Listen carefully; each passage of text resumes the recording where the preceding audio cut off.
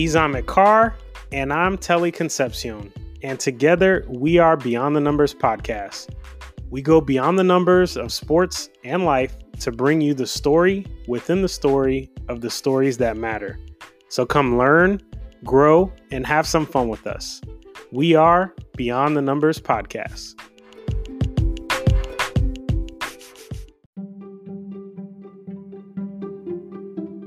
On today's episode, the guys debate the dangers of the NCAA season. Are unpaid college basketball players at risk with all the unknowns during this basketball season? In NFL Nuggets, they go beyond the numbers of Week 14 of the 2020 NFL season. They also go beyond the numbers of Santa and his reindeer friends. But first, their numbers of the day. Last week, my number was 1,608. That's over 26.8 hours of content that Spotify awarded us for. And we told you we made more than the 32 episodes that they were counting for that. Well, we did the calculations for you, and drum roll, please. My number for today is 1,928 minutes. That amounts to 32.13 hours of content that we've put together for you guys through last week, BTN 38, episode 38. Thank you for rocking with us. Telly, my number for the day, 4. And the New York Giants went into week 13, the 4 seed in the NFC. They left the 12 seed. They've got the Browns, the Ravens, and the Cowboys left on their schedule. They will be lucky to win any one of those games. The only thing they've successfully done this season is put themselves out of a top 5 pick in this year's draft.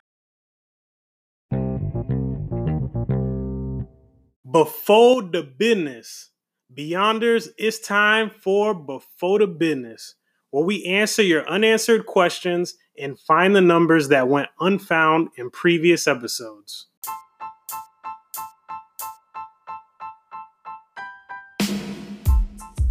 So first and foremost, we need to mention Keontae Johnson. Prayers to him and his family. He's a Florida Gator basketball player who collapsed on the court during a basketball game coming out of a timeout. We'll talk more on this in a bit. So let's talk about Amy Olson of the LPGA. Less than 48 hours before the final round, as Olson contended for her first career victory after going pro in 2013, her father-in-law, Lee Olson, died unexpectedly. Olson's quote, coming out this morning, "I had no idea what to expect. I felt very weak and helpless the last couple of days. I really believe the Lord just carried me through. It makes you realize how much bigger life is than golf." So shout out to Amy Olson. I know she's going through a tough time, and she's in prayers. Shout out. Amy does a lot. She spoke very well, very fondly of her father-in-law. To carry that and have to go through a major tournament, I can't imagine. She also had a hat on it that I noticed. It said Golf for Africa. So she works on bringing golf abroad, which is also pretty awesome. So shouts out to Amy and prayers for her and her family. Amit, we got a note from Sarah. She said, quote, "My program was canceled. Thank you guys for highlighting this on the podcast and for pointing us to the 60 Minutes piece. She said her program was canceled and wanted to thank us for highlighting the issue of secondary sports being canceled during this time. And she listened to both BTN 17 and BTN 38 last week. So thanks for rocking with us, Sarah. We thought it was important to share that information. Also, big shout out to Sarah Fuller, Amit. This past weekend, Sarah Fuller became the first woman to score in an NCAA football game. She kicked 2 extra points for Vanderbilt. Unfortunately, she won't have an opportunity to add to her total because Vanderbilt's game against Georgia for this week has been canceled. She was the goalie on the Vanderbilt women's soccer team. She said the guys embraced her. They all respected her. They respected what she could do on the field. It wasn't just a gimme. So shouts out to her for scoring. To the Commander-in-Chief Trophy. We told you guys about this on BTN 27. In the age of COVID, there only seems to be one certainty about the 2020 college football season, and that is that Air Force, Army, and Navy have pledged to conduct the Commander-in-Chief Trophy Series no matter what. At present, the Air Force 2020 schedule consists of 2 games at home against Navy on October 3rd and Army West Point on November 7th. Yeah, and we told you guys at the time that Navy coach Ken Niumatalolo was upset, Amit, because he was saying, who the heck is Air Force and Army playing? Well, he won't have to worry about that anymore because this weekend was the Army-Navy game, Amit, and it was the first meeting between the teams at West Point since a 13-0 shutout Navy put up in 1943. The storied game is typically played at a neutral site like in Philly or Baltimore, but of course, COVID. Army won the game 15-0, their only shutout in the series that goes back over 100 years. And it sets up an all or nothing game for the Commander-in-Chief Trophy against Air Force coming up in the next weeks. Again, Air Force has just been waiting, licking their chops for either one of these teams. Vote Warnock. We told you about this and the WNBA in BTN 20, but with a runoff election coming up on January 5th, let's recap for you here. Senator Kelly Loeffler, a WNBA co-owner of the Atlanta Dream, wrote a letter to the WNBA commissioner, Kathy Engelbert, objecting to the league's promotion of Black Lives Matter. The players do have a right to free speech. This is America after all. So the players are wearing Vote Warnock t-shirts. It's crazy, Amit. It worked. The WNBA women, they said, I think when all this stuff started happening with her, referring to Loeffler, we didn't want to feel like we were pawns. We can only control so much about what the league does. And so for us, we wanted it to be bigger than that. That's kind of been the theme this season. So we wanted to make sure we could still keep the focus on our social justice movement. And funny enough, Reverend Warnock is somebody who supports everything that we support and just happens to be running in the seat. So it just worked out really well. I'm not some political strategist, but what I do know is that voting is important. And I think our league has always encouraged people to use their voices and to get out the vote. And Williams was right, Amit. The vote did get out. Let's not forget that Senator Loeffler is also a part of a group of senators, both Republicans and Democrats, who've had their stock transactions heavily scrutinized over the past few months.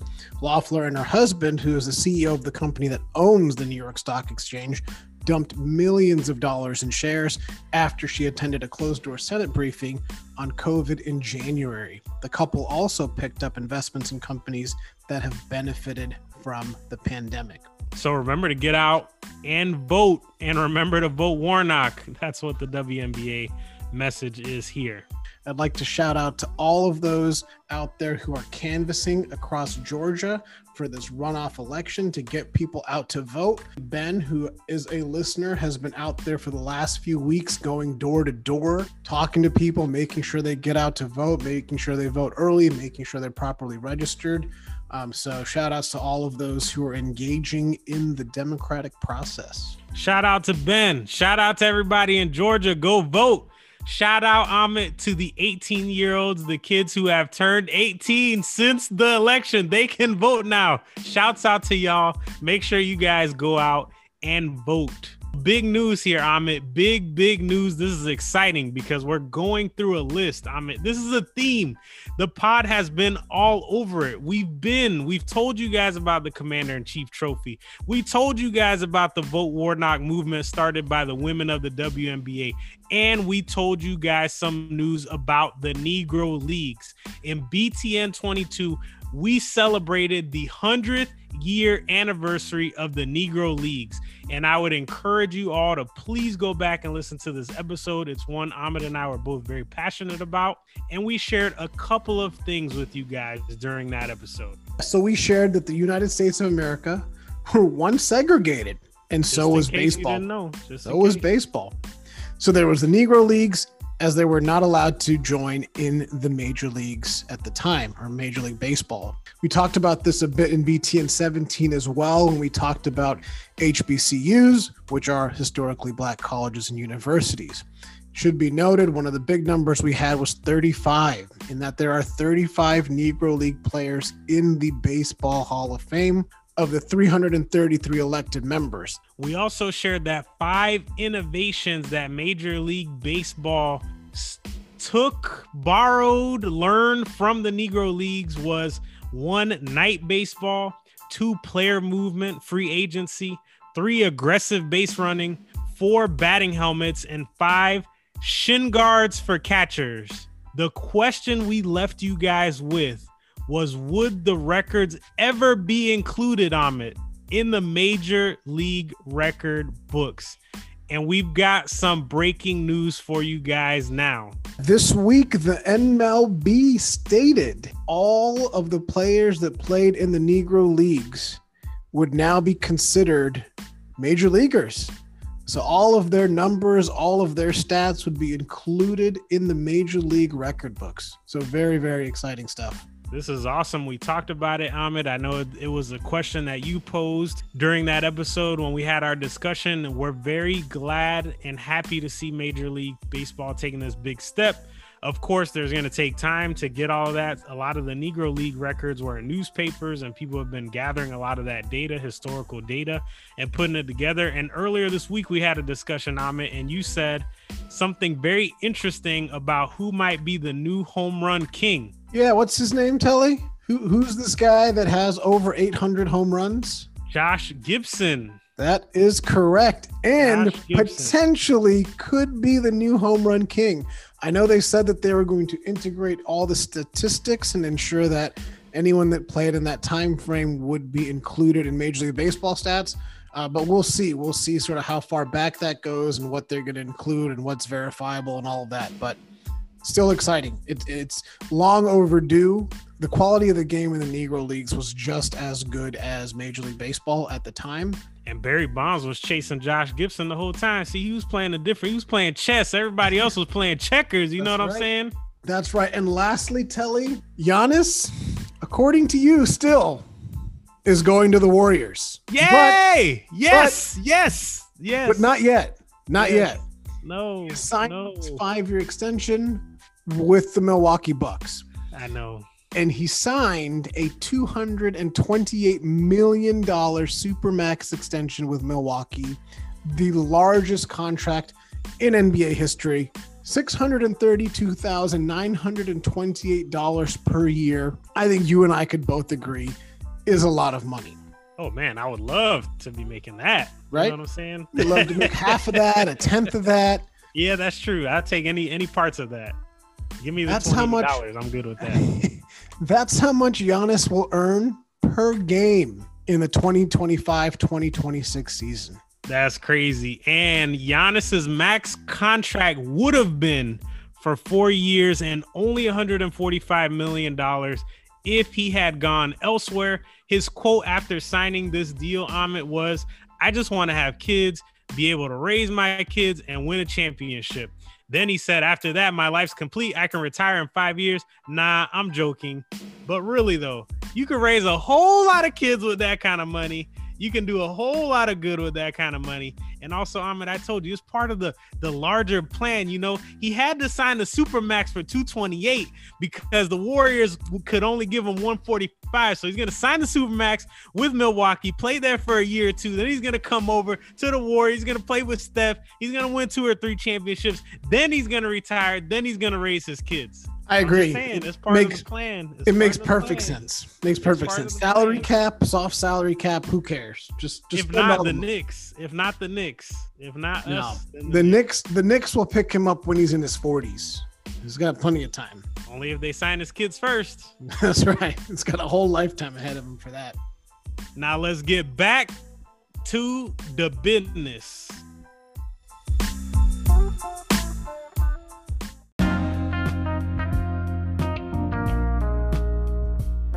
For our first story, prayers to my brother, Keontae Johnson. He's a Gator, and the country has rallied behind him for a quick and speedy recovery.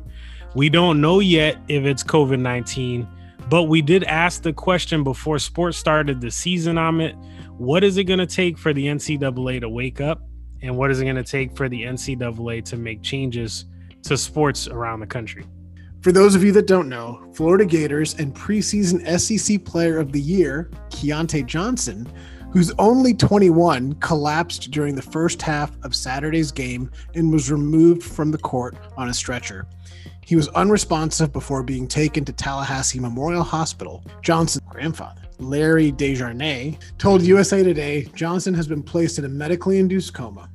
Florida Athletic Director Scott Strickland said Wednesday Johnson, who has been transferred to a hospital in Gainesville, has engaged with doctors and teammates for a second consecutive day.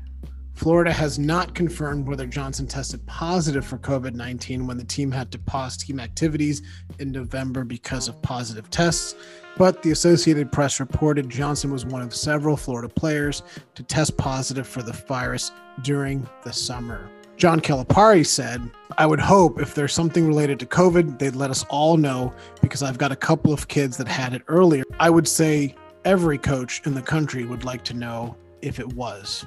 The impact of a possible tie between Johnson's situation and COVID-19 has crossed players' minds as well. Kentucky freshman point guard Devin Askew said, "What the world saw with him, it's scary. None of us really know a whole lot about COVID. We just know it's a dangerous virus. We just know it's a dangerous virus and it can cause harm to people. It's scary. We've just got to be cautious and careful with the whole COVID thing.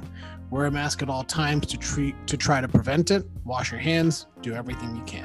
First and foremost, we should point out that we don't know if he had COVID-19, right? It was scary to watch. They didn't show it on TV. I didn't have the game on, but I did see updates about it throughout the day. And we've been front and center about this since the beginning, right? Since episode 2 of the podcast, how dangerous the unknowns of the virus are and if it's worth putting college kids' lives at risk, especially since they don't get paid. And especially because we know they don't get paid because we were both college athletes ourselves. But before we get started with the piece, you brought up some great points in our production meeting. And I want to make sure that we get those in here as well, because I think it's important to put together all the different points of view on this matter. You know, when we were talking about this, my concern was, right, we don't know what this is from, right? We don't know if it's COVID related. There's been really no information out of the university and really from the family. But right, we know that he had COVID earlier, or at least he tested positive for it earlier. He may have, and so that's part of it, right? The Florida Gators had an outbreak on the team, and part of the reporting and the stories we're reading, they're not 100% sure if he's one of the Florida Gator players who tested positive. And so we know basketball teams only have 15 guys on them, right? So if there's an outbreak on the team, chances are, right? And the grandfather said he had it. The parents have since come out and said only what we say and the school's representatives count. And so I think that's where there's added confusion in this story. The problem, and I think the AP reported that he was one of several players who tested positive during the summer. Right?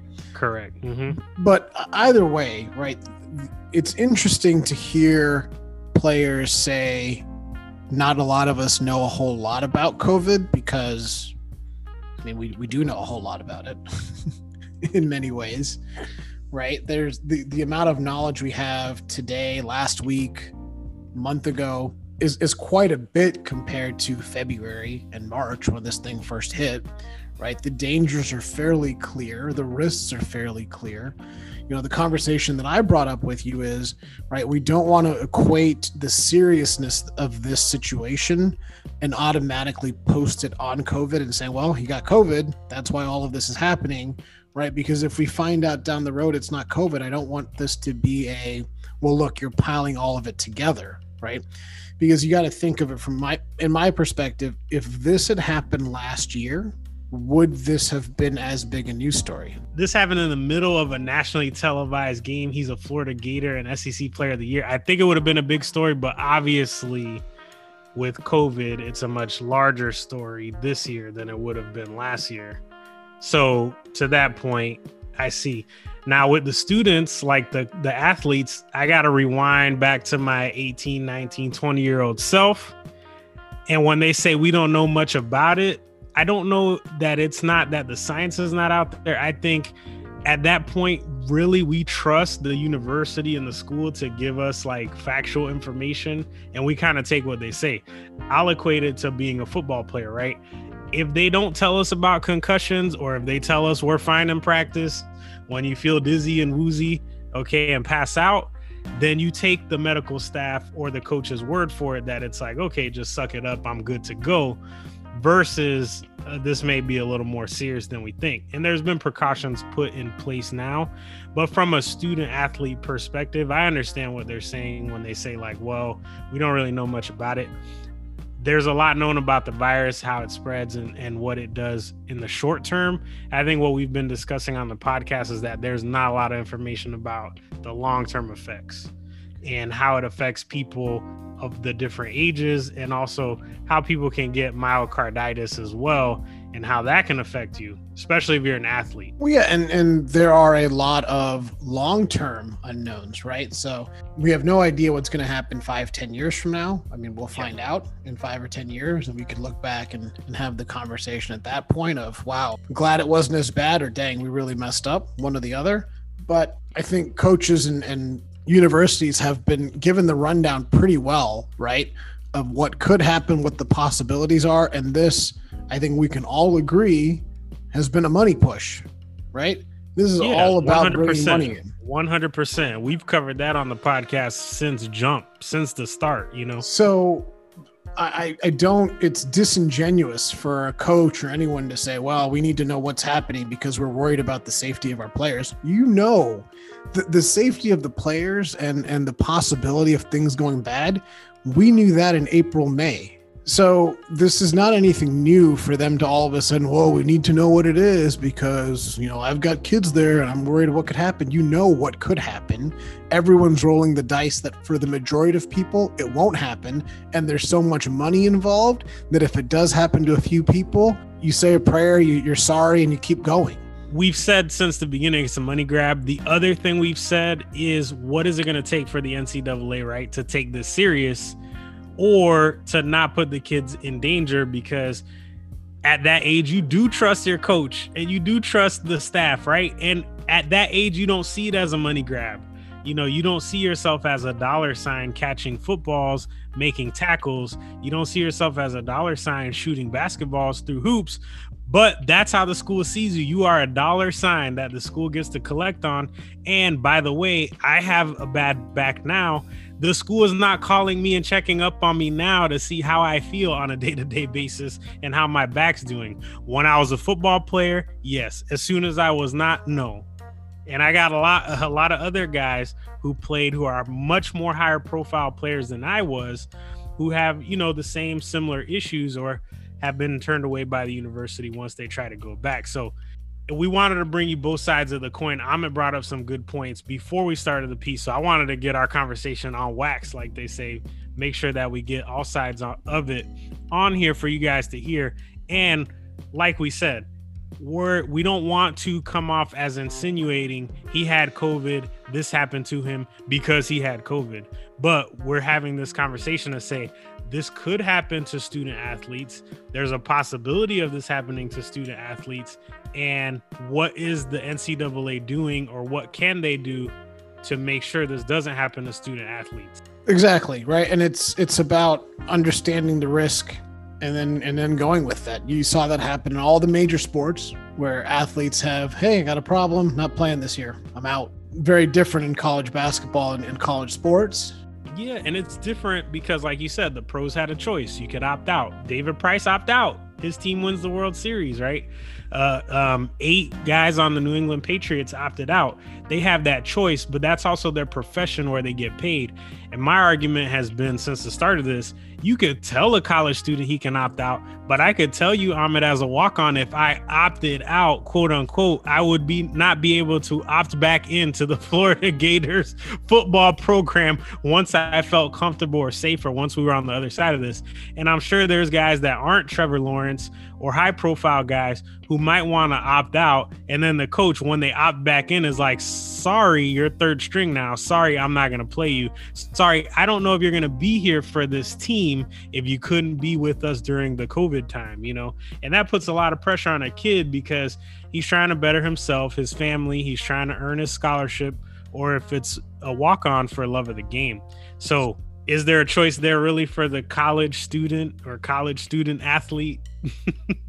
And that's really, really what we're trying to get to. But we can start the piece now. We just wanted to include those parts of the conversation so you guys know and get all perspectives and sides on it. We're not saying COVID equals what happened in this case to Keyontae Johnson. They're still investigating what is the cause of his collapse. So nationally, the pandemic continues to rage.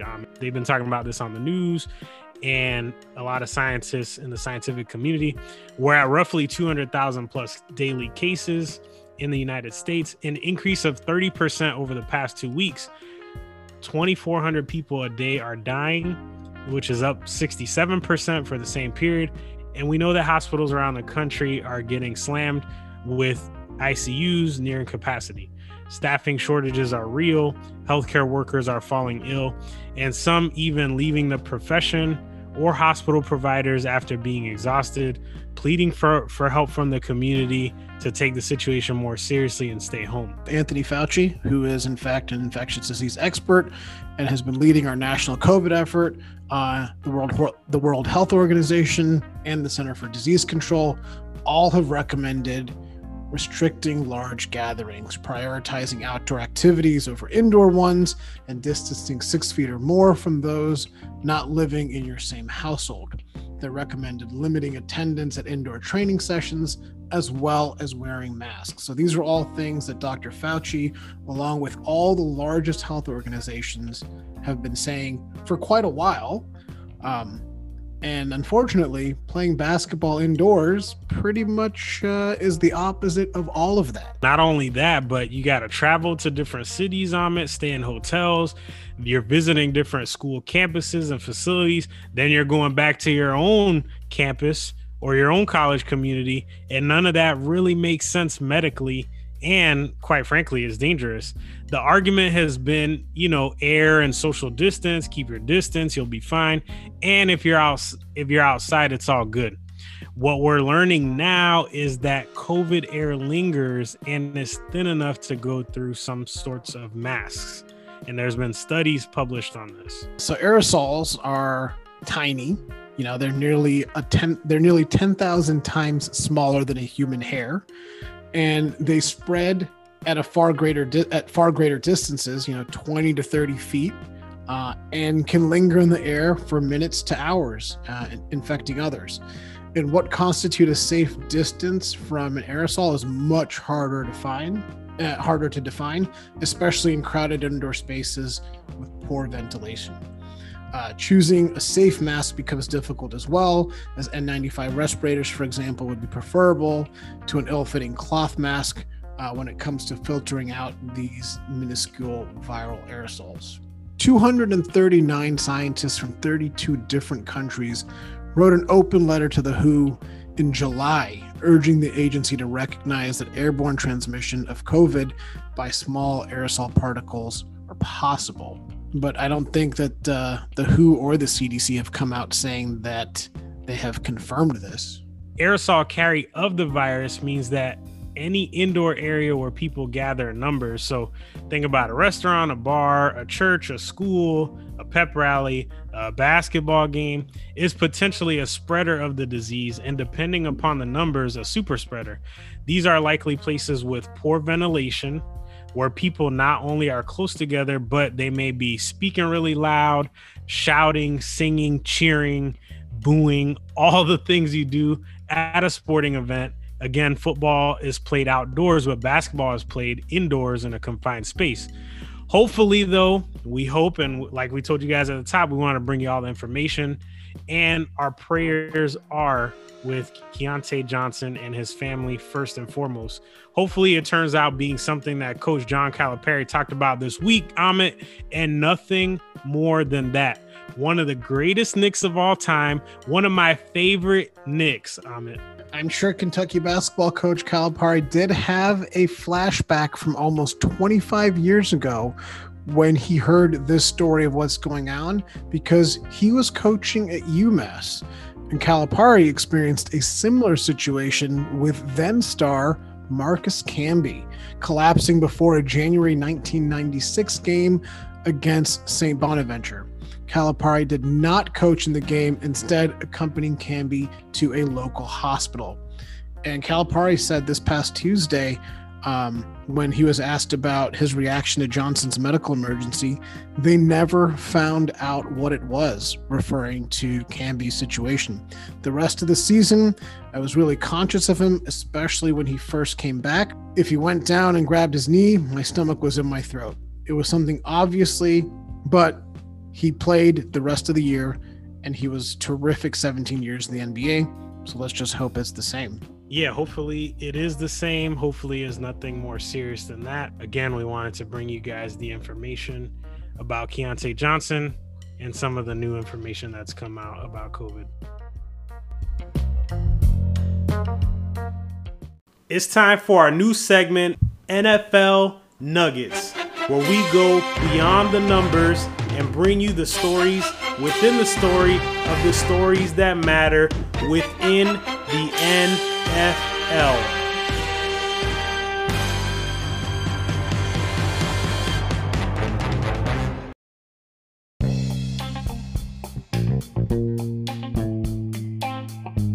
NFL Nuggets behind the numbers of week 14. Ahmed, we've made it this far. We really didn't think we would make it this far. The NFL regular season is now 81% complete. There's been 207 games played. There's 49 remaining and 0 games left to be rescheduled. Actually, 48 games remaining since Baltimore-Cleveland happened, and there's 0 games left to be rescheduled. Nobody get too comfy. The odds are in the NFL's favor to play 17 regular season weeks as scheduled. And Ahmed, the Baltimore-Cleveland game I just referenced, what a game on Monday Night Football this week. It was the first 47-42 final score in NFL history. That's over 100 years of history right there. There were 89 combined points, most in a game this season. Third highest total on Monday Night Football, and it was the most combined rushing touchdowns at 9 in Monday Night Football history, and the first time there's been 9 rushing touchdowns in an NFL game since 1922. Yeah, and Lamar Jackson went back for cramps, and his replacement slipped and possibly tore his ACL. But then here comes Lamar Jackson out of the tunnel in time to convert a 4th and 7 for a touchdown to take the lead. Superman, bum, ba, da, bum. That's right. He just ran out the tunnel like crazy. And Lamar Jackson pretty much was running all night. He had the most rushing yards in Monday Night Football history, and he has 8 100 rush games, 2 behind Vic, and the Ravens' 18th game with 200 plus rushing yards since 2018. The next closest team has half in the Tennessee Titans. The Titans only have 9 200 rush games in that time.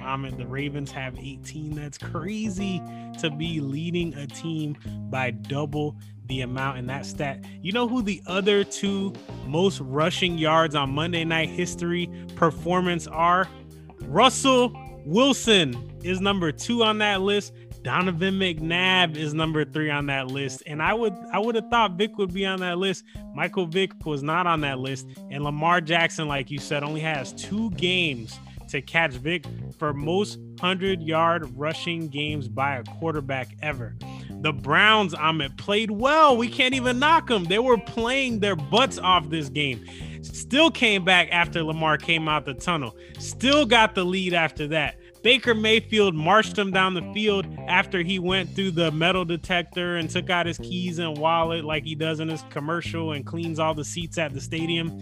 Either team could have won this game, but and a big but here, Ahmed. Cleveland gonna be Cleveland. To add insult to injury, since the move, and for those of you that don't know, the Cleveland Browns owner moved the team to Baltimore and named them the Ravens. Since that move, Ahmed, since he ripped the Cleveland Browns' hearts out, the Browns are 0-7 versus the Ravens in primetime games. Let's talk about Lamar Jackson's pre-cramp and post-cramp situation real quickly. Lamar Jackson threw 3 quarters against the Browns, was 6 of 11 with 81 passing yards. Then he comes back post-cramp, and in 2 minutes after returning, he is 5 of 6 with 82 yards and 1 passing touchdown. Needed some Gatorade, he needs some IVs in the back. That's all he needed to get back right.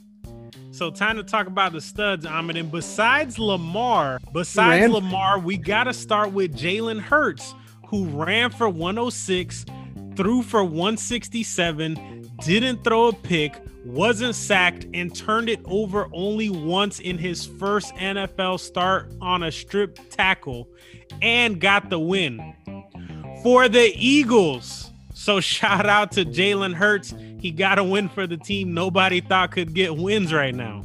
Yeah, and we talked about Carson Wentz last week and how the Eagles haven't even started paying his mega contract. But if the Eagles were to trade him after June 1st, 2021, he would count for $19.27 million on the cap for Philly in 2021, and then $24.5 million in dead cap money in 2022, when the cap should finally be rising again. What is dead money, right? For those of you pay Carson Wentz money, but you got a Jalen Hurts who can ball out, and now you don't know what to do with Carson Wentz. Is that what dead money is? That's exactly what dead money is. Dead money is essentially the salary cap space a team must allocate to a particular player who has been cut. It serves as a device to ensure that every dollar a team has paid players is eventually allocated to the team's salary cap. So it's essentially, dead money is, I paid this guy, he's not here anymore, but I still got to pay this guy. He's out. We shared with you guys last week that Carson Wentz signed a 4-year, $124 million contract that doesn't start till next year. And Jalen Hurts comes in his first game and already balls out. The Saints, Ahmed, went 50 straight games without allowing a single 100-yard rusher. The Eagles had 2 of them in one game.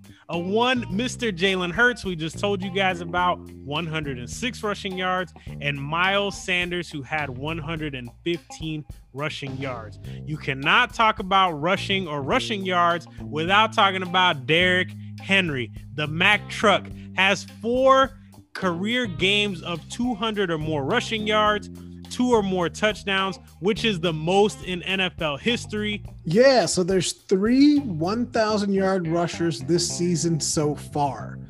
Derrick Henry, who you just brought up, who has a $15 million salary in 2020 and was drafted 45th in the 2016 draft.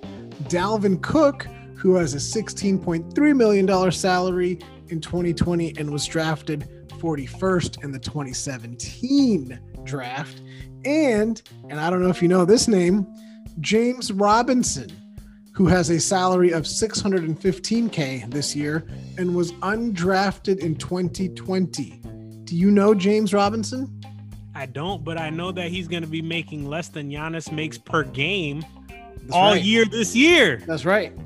But James Robinson is the running back for the Jacksonville Jaguars.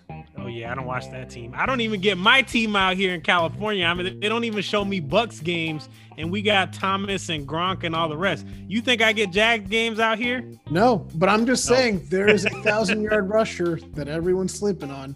Well, running backs that don't get paid and don't get credit to quarterbacks that do. That bad man Aaron Rodgers has 39 passing touchdowns, 4 interceptions this season. It should be noted that Packers punter J.K. Scott has only punted the ball 38 times this season.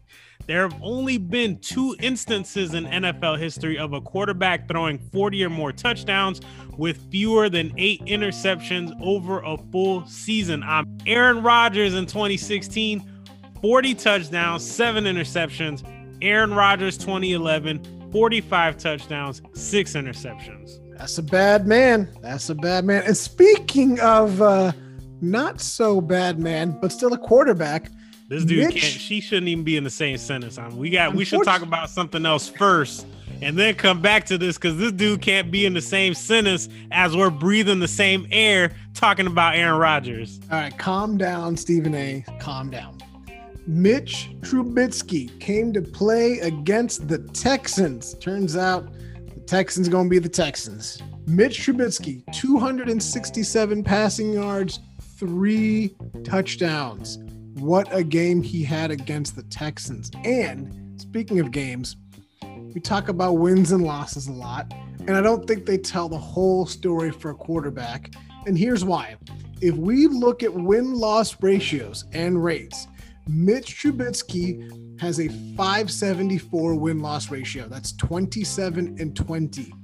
Deshaun Watson, 560 win ratio, 28-22. Mitch is not a better quarterback than Deshaun. But he was on Sunday.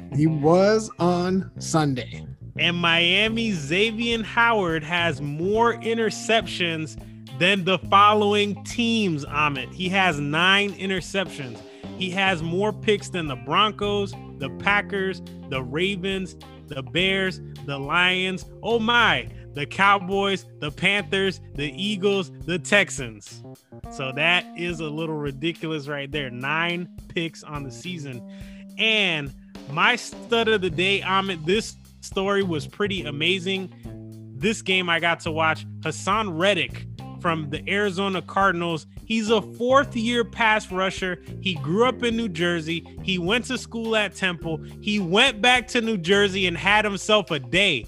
He had a career-high 5 sacks in the 26-7 win over the Giants, which is huge considering that in his previous 60 games as a pro, he had only 12.5 sacks. Take that for data. On to the duds. Since you did bring up the Giants, it only makes sense that we easily go into duds.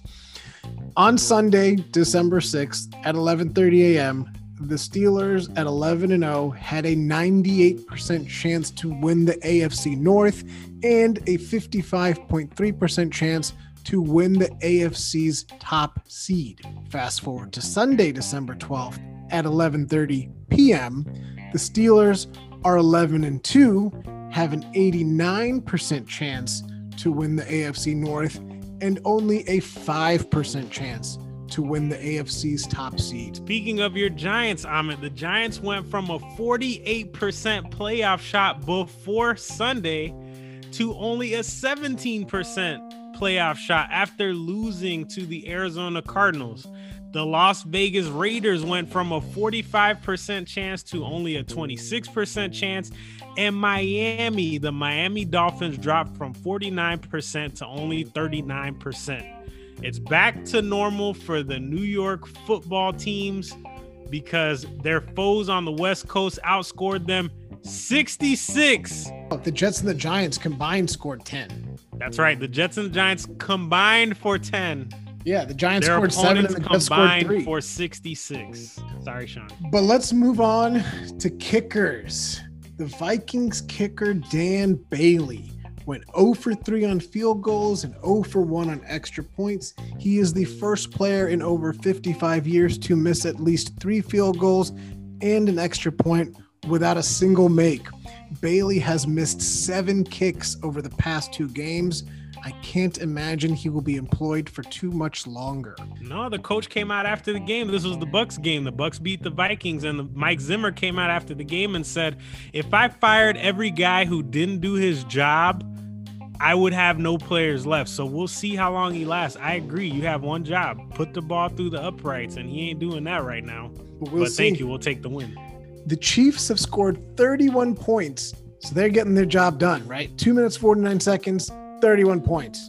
The Jets, on the other hand, have not gotten the job done.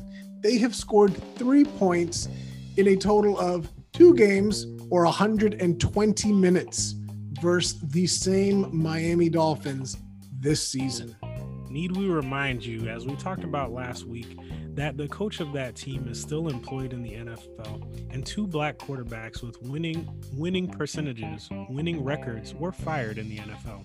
Now, for the first time since 2008, the Patriots will not win the AFC East, Amit. It's also the first time in 18 years that the Patriots will finish the season without double-digit wins. Wow, wow, wow. The Washington football team was outgained by 151 total yards against the 49ers this past week. They also failed to score an offensive touchdown, but they still beat the Arizona 49ers 23-15. Ezekiel Elliott, Zeke's rushing yards per game have decreased every year since being drafted. So for all you Cowboys fans out there that are really excited that he got signed for a lot of money, and as we know, the Dak Prescott money went to Zeke first. So let's just look at how it's worked out. 2016, Zeke gets onto the field, first NFL season, 108.7 yards per game. 2017, all right, 98.3. 2018, 95.6. 2019, 84.8 yards a game. And then 2020, 64 yards a game so far. Not going to cut it for as much money as he's getting paid. Dak, pay that man Prescott. That's all I got to say. Pay that man. Pay that man. Pay that man. And Amit, finally, and we shouts out to Sean, man. I feel bad. Sean is a huge Jets fan. Sean, I suffered with you. I'm a Bucks fan. You know, we had a lot of down years. But there can be nothing more Jetsy about the 2020 season than the trifecta last week of the bad Greg Williams call, the sacking of Greg Williams, then naming as its Walter Payton Man of the Year nominee a player who the Jets cut 22 days earlier. Pierre Desir was let go November 17th for, quote, poor performance. He's a tremendously enlightened and generous person and got the nomination when the NFL announced the 32-team candidates last week. Oh, and by the way, he now plays for the Baltimore Ravens. There really was no one in the Jets organization who said, hey, we should nominate the second best guy for this award, or at least someone who actually plays for us. I will mention again, the head coach of that team is still employed. And 2 black head coaches with winning records are not. For what it's worth, they have to keep him employed. They need that Trevor Lawrence pick. I just hope he doesn't think he's going to be coaching Trevor Lawrence next year. Now they're going to bring in Dabo Sweeney for that.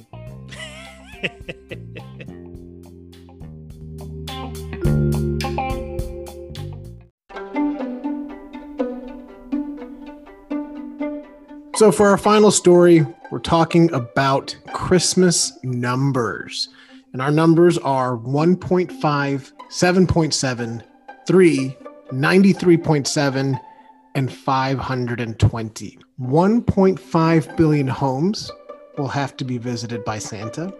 Approximately 7.7 billion presents. 3 billion cookies will be eaten. 93.7 million gallons of milk. And 520 billion calories based on 1 glass of milk and 2 cookies per household. Yeah, bring in the kids for this story, for this piece that we're bringing you guys, all about Santa and Christmas. For those that don't know, for those of you celebrating Hanukkah, we know it ended this past Friday, December 18th, and we all hope that you had a wonderful Hanukkah. For those of you celebrating Christmas, it is coming up next Friday, so an early Merry Christmas to all of you out there. With that in mind, we'd like to share some totally real and verified Christmas statistics for you that our research team has dug up for the week. So again, grab the kiddos and check out these numbers we have for you. We gave you all the numbers behind all the travel and all the food he'll be eating. Let's take a look at Santa's challenging workout requirements to burn off those billions of extra calories he takes in that one day. If jolly old St. Nick runs at a 6-mile-an-hour pace, which is a decent pace, he'll have to run for 47,033 years. If Kris Kringle decides, hey, you know what? Biking is the way to go. A steady biking pace of 12 miles an hour would burn all of those calories that he tacked on in 59,989 years. And if St. Nick decided, let's hit that Stairmaster, it would only take him 119,377 years to burn all those calories off. We're going to have to do the calculations in case Santa got a Peloton for Christmas himself from Mrs. Claus. She might have got him a Peloton, wants him to hop on, take some classes so they can spend more quality time together working on their fitness. But with that said, we cannot forget about the reindeer. They're the whole key to this operation. And looking after Dasher, Dancer, Prancer, Vixen, Comet, Cupid, Donner, and Blitzen is not cheap, ladies and gentlemen. In fact, it costs $70,785 a year to feed all 8 reindeer the 6,437 pounds of moss they need. The cost goes when you add Rudolph into the mix. It's definitely going to cost more once you add that extra reindeer. Also, you need a little extra fuel for the little tank he has in his nose. That's why it glows. That's true. It's nice and red. So he eats a little bit of extra. You got to put some cayenne pepper on top of his moss. Well, there you go. go. He can get that light going. And like I said, we hope you all have a wonderful Christmas coming up. And for those of you who celebrated Hanukkah, we hope you had a happy Hanukkah. Thanks for listening. Ho, Merry Christmas to all the listeners of Beyond the Numbers podcast. Ask your mommies and daddies if they've been good boys and girls, and have they gone beyond the numbers of sports each and every week with Ahmed and Telly on Beyond the Numbers podcast. Ho, ho, ho.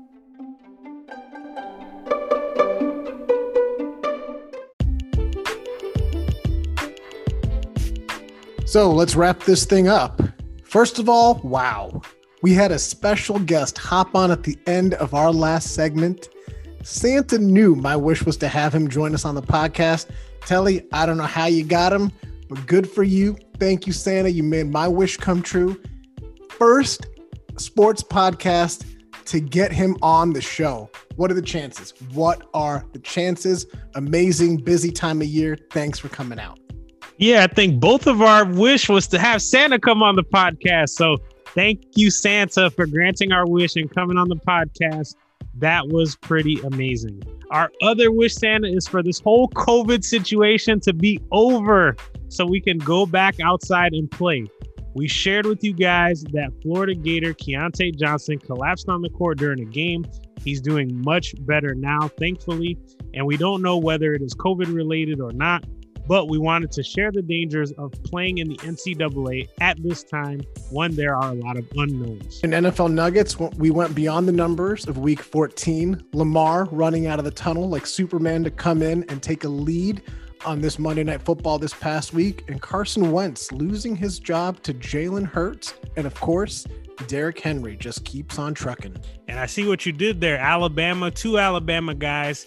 Finally, we wanted to share the numbers around Santa's trip around the world, how much Santa has to eat when you leave cookies and milk out for him, and how much it takes to feed the reindeer. And Santa joined us for part of the segment to ask if your parents have been naughty or nice, and to be sure to ask them and all of your friends if they've gone beyond the numbers of sports this week and each and every week, just to make sure they stay on the nice list. And as you know, we're continuing to try to grow this pod, so be sure you share it, text it, put it on people's Facebook walls. If you can, hop on to Apple Podcasts and leave a review. Spread the word so that we can add more people to the conversation and keep it going. Especially Santa. He heard about us because we've been balling and cranking these podcasts out every week. So it reached the North Pole. Our voices have been heard, but with your help, we can get our reach even further than that. Merry Christmas, everyone. Merry Christmas. Thank you for going beyond the numbers with us. We're a weekly podcast dedicated to going beyond the numbers of sports and life to bring you the story within the story of the stories that matter. We're available on all major podcasting platforms, including Spotify, Apple Podcasts, and Google Podcasts. Whatever you're listening on now, please be sure to click the follow or subscribe button to get our latest content. And remember, you can find us on Instagram, Beyond the Numbers Podcast, and on Twitter at BeyondTN Podcast. Until next time, Peace.